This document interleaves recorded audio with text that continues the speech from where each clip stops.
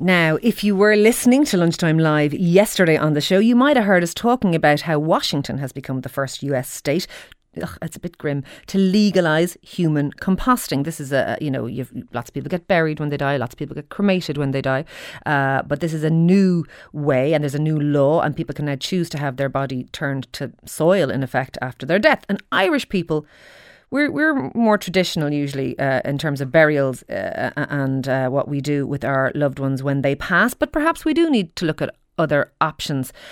And someone who talked to us and came on and we thought we would be very interested to hear from today was Elizabeth Oakes, who is a mortician who heard the interview and made contact with us. Elizabeth, you're very welcome. Thank you very much, Ciara, for having me on the show. One of the things we want to widen this conversation out to, and 53106 is the text line for Unscripted, is people with unusual jobs. And I know there are many people out there. Can I ask you, before we even get into, composting bodies or such things, how, Elizabeth, did you become a mortician? I wouldn't even know where to begin in terms of choosing that as a career. Well, it's stemmed back from my childhood days, and I was always very entrepreneurial. Since the age of 8, I've always kind of had and ran my own little businesses. Even when I went to school, I set up a tuck shop run called Busy Lizzie, and I just knew maybe college and things like that weren't going to be for me, because even though I went to school and I've awards for attendance because of my tuck shop run, I just knew that academics wasn't going to be my strong point. Look, they're not everyone's strong point.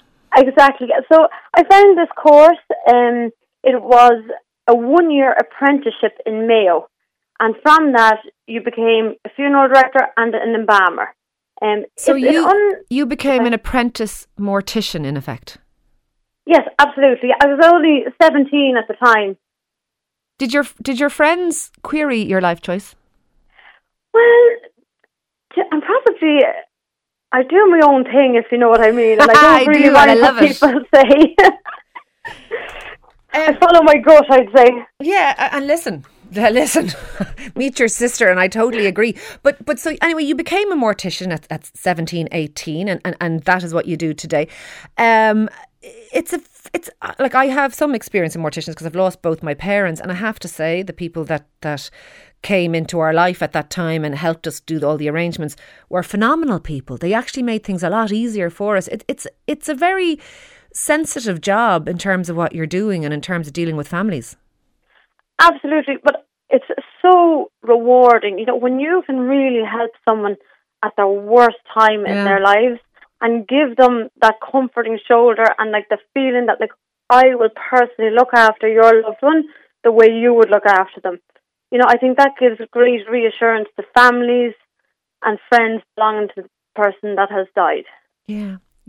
No, I have to say, I couldn't have been more grateful to them. They really did handle it beautifully, if such a thing is possible. And I suppose there is such a thing, the rituals around death. But speaking of the rituals around death, people do talk about Ireland, that we do death well. We wake people. We celebrate their lives to a large extent. We have open caskets. We have closure. We give people a send off, and we say goodbye in a way that is comforting, I think, to families. And also, there's a lot of support in communities when somebody dies. I found great support from the people that reached out to me when we were going through bereavements, and that is something we do well. But what do you make of these sort of newfangled ways of handling death? Obviously, we've always buried our dead, and then latterly we've a certain amount of people, I don't know if it's 10 or 20%, become cremated now. But there are actually 28% of people. Nearly a third. Wow. Yes, okay. Cremation is definitely on the rise, and that's why I suppose I just thought burial and cremation are fantastic, but I just feel like an eco-friendly alternative to flame cremation and burial is something that's really needed within the industry. And I was recently at a trade show convention, well, it was a year ago, and I saw this new form of cremation, and it's cremation through water instead of flames. Now, nothing actually changes. Like, you can still have your traditional funeral, you can still have your viewing, you can still have everything. The only difference is the way that the body is brought back to bone ash. Okay, and so are you offering this service, water-based cremation? Because we were talking about eco-friendliness. I said to Jonathan yesterday, I do not want to be buried. I want to be cremated and scattered around the place. But are you saying that, and he said to me it was the equivalent of me driving up and down from Mallinhead to Mizenhead 12 times in terms of petrol. Are you saying that there is an eco-friendly way of being cremated? Tell me what it is. Yeah, so what water cremation is, it's an eco-friendly alternative to flame cremation and burial. It uses 95% water and 5% of an alkaline solution. Now, an alkaline is the complete opposite of your acid. So if people can think like of bleach. an acid as vinegar, an alkaline would be your Andrews liver salts. Okay. Yeah, it's like bleach, isn't it? Yeah. Not necessarily bleach, more soap. Okay. So you put without putting too fine a point in it, you put the body into a bowl of watery soap? Pretty much. It's like an MRI machine. So the body is placed on a tray and the tray is brought into the machine. Okay. And the water is circulated over the body. And what happens then is it dissolves the soft tissues of the body. And what's left on the tray are all the bones and any prosthetics or hips and things like that. Okay. And they can actually all be recycled as well. Recycled? So all the hips and prosthetics are 100% unharmed and completely can be reused and recycled. So then the bones are taken out of the machine, which is the same as with flame cremation. Okay. Because I did ask this yesterday, what happened to the bones, etc., because I wasn't sure. The bones get taken out in flame cremation and the bones get taken out in ours. The only difference with water cremation is you actually get 30% more of your loved one back because every single bone of the body is unharmed. Whereas with flame cremation, some of the smaller bones of the body just disintegrate into nothing. And explain to me, Elizabeth, what happens? There are people, I'd say, retching and now listening. But what happens to the bones when you get the bones back out of this machine? What happens to the bones then? Because you're not handing somebody a skeleton. No, it's the same with flame cremation. So when the bones are taken out, they're cooled in flame cremation or they're dried in our form of cremation, and they're put into what's called a cremulator, and that processes the bones back down to what we call your bone ash, and then that is what the family get returned to them. So forgive me, you in effect you put the body through a machine that removes a lot of the soft tissues, etc. You're brought back to the skeleton, and then do you cremate in a traditional way, a burning way, the bones, and then you give bone ash? Is that how it works? No, there's no burning or anything like that. So once the body is dissolved in the water, the bones come out and they're placed into, it's called a cremulator. It's like a food processor for bones, we'll say. Oh. And that just crushes the bones back down, and that's what we call our bone ash. It's just organic calcium. Okay, and forgive me. That's what's returned to the family. Okay, I get it. And is that what happens in cremation too? We burn the body and then we get the bones and we put them through a crusher thing, and then that's what we give people? Yeah, absolutely. That's exactly. I thought they just set fire to things till it fell apart. Okay, so there was two phases of cremation as well, even with burning. You burn the body and then you crush the. Oh, it sounds terrible. You crush the bones. Is that what we're saying? Exactly. That's exactly it. This is all like a mystery to most people. Most people don't know what happens.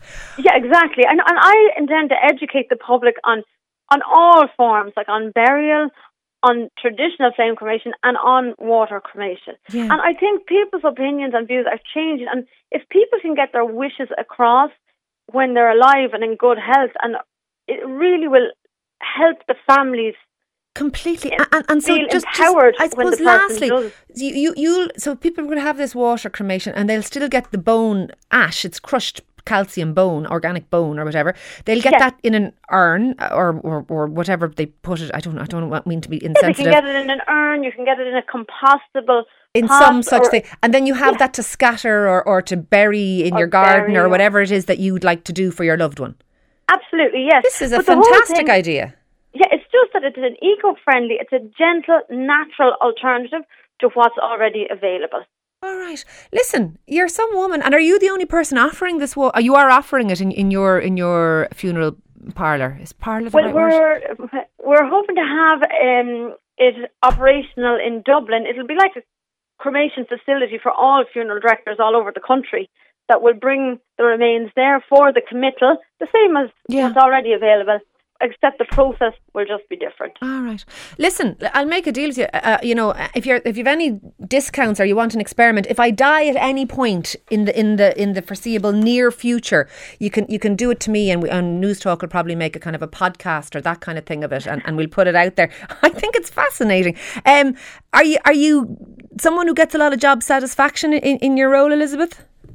Absolutely. Yeah. Like, there's nothing better than feeling that you're able to help someone when they're in the time of need, and that you can, like, I treat everyone like they're my own. Yeah. And lastly, can I tell you, when you meet people, when you go out and you're out, whatever it is you're doing, you're out at your bridge club or you're in your local restaurant or bar and you're bumping into people and they say, what do you do for a living? And you say, oh, I'm a funeral director or I'm a mortician. Do they look at you funny, or are they like, oh God, that's very interesting? Well, I'm not saying that. I also have another business, which is I do permanent makeup, which is the eyebrows, but that's another day's interview, I think. You do the microblading, is it? Yes, that's right. You have a lot of strings to your bow, and some of them are quite diverse. Look, thank you for talking to me, because I actually think that's fascinating. I was quite disappointed when Jonathan told me yesterday that if I was getting cremated, I was going to be highly un-environmentally friendly. I don't want to be buried, so I think I quite like your machine you might put me into. So thank you for that. That's Elizabeth Oakes there, who is a mortician who does water cremations. You heard what she said. I didn't know. I thought cremations, they just burnt you till there was ash. They don't. They burn you till the soft tissues are gone, and then they crush your I don't know if we want to have this conversation, but they crush your bones. This is a different way. They put you through a water bath, and when the soft tissues are gone, they crush your bones. So it's environmentally friendly. Would you go for it? But even more interestingly, would you like to come on and tell me what mad jobs you do? I remember somebody who I knew who artificially inseminated turkeys. That's a job. That's a real live job. And apparently it has to happen, otherwise we wouldn't have enough turkeys. And then what would we be doing at Christmas time? Let me know what your mad job is. It is Friday. We are live and unscripted here on Lunchtime Live. Let's face it, we'll talk about anything. Lots of people getting involved. Someone says, Ciara, with changing jobs in the economy, I would say being a mortician is not a dying trade. Boom, boom. That's from Martin. Someone says, sounds to me like actually that job is more involved with dealing with the living than the dead. I suspect it is. I suspect dealing with the families is a huge part of it. And Kevin says, Ciara, marinating a body in beer is also quite efficient at removing soft tissues from bones. That would be my preferred choice. Yeah, well, you might as well die as you lived, Kevin. Lots more coming up, and we really don't know what it is after this on Lunchtime Live.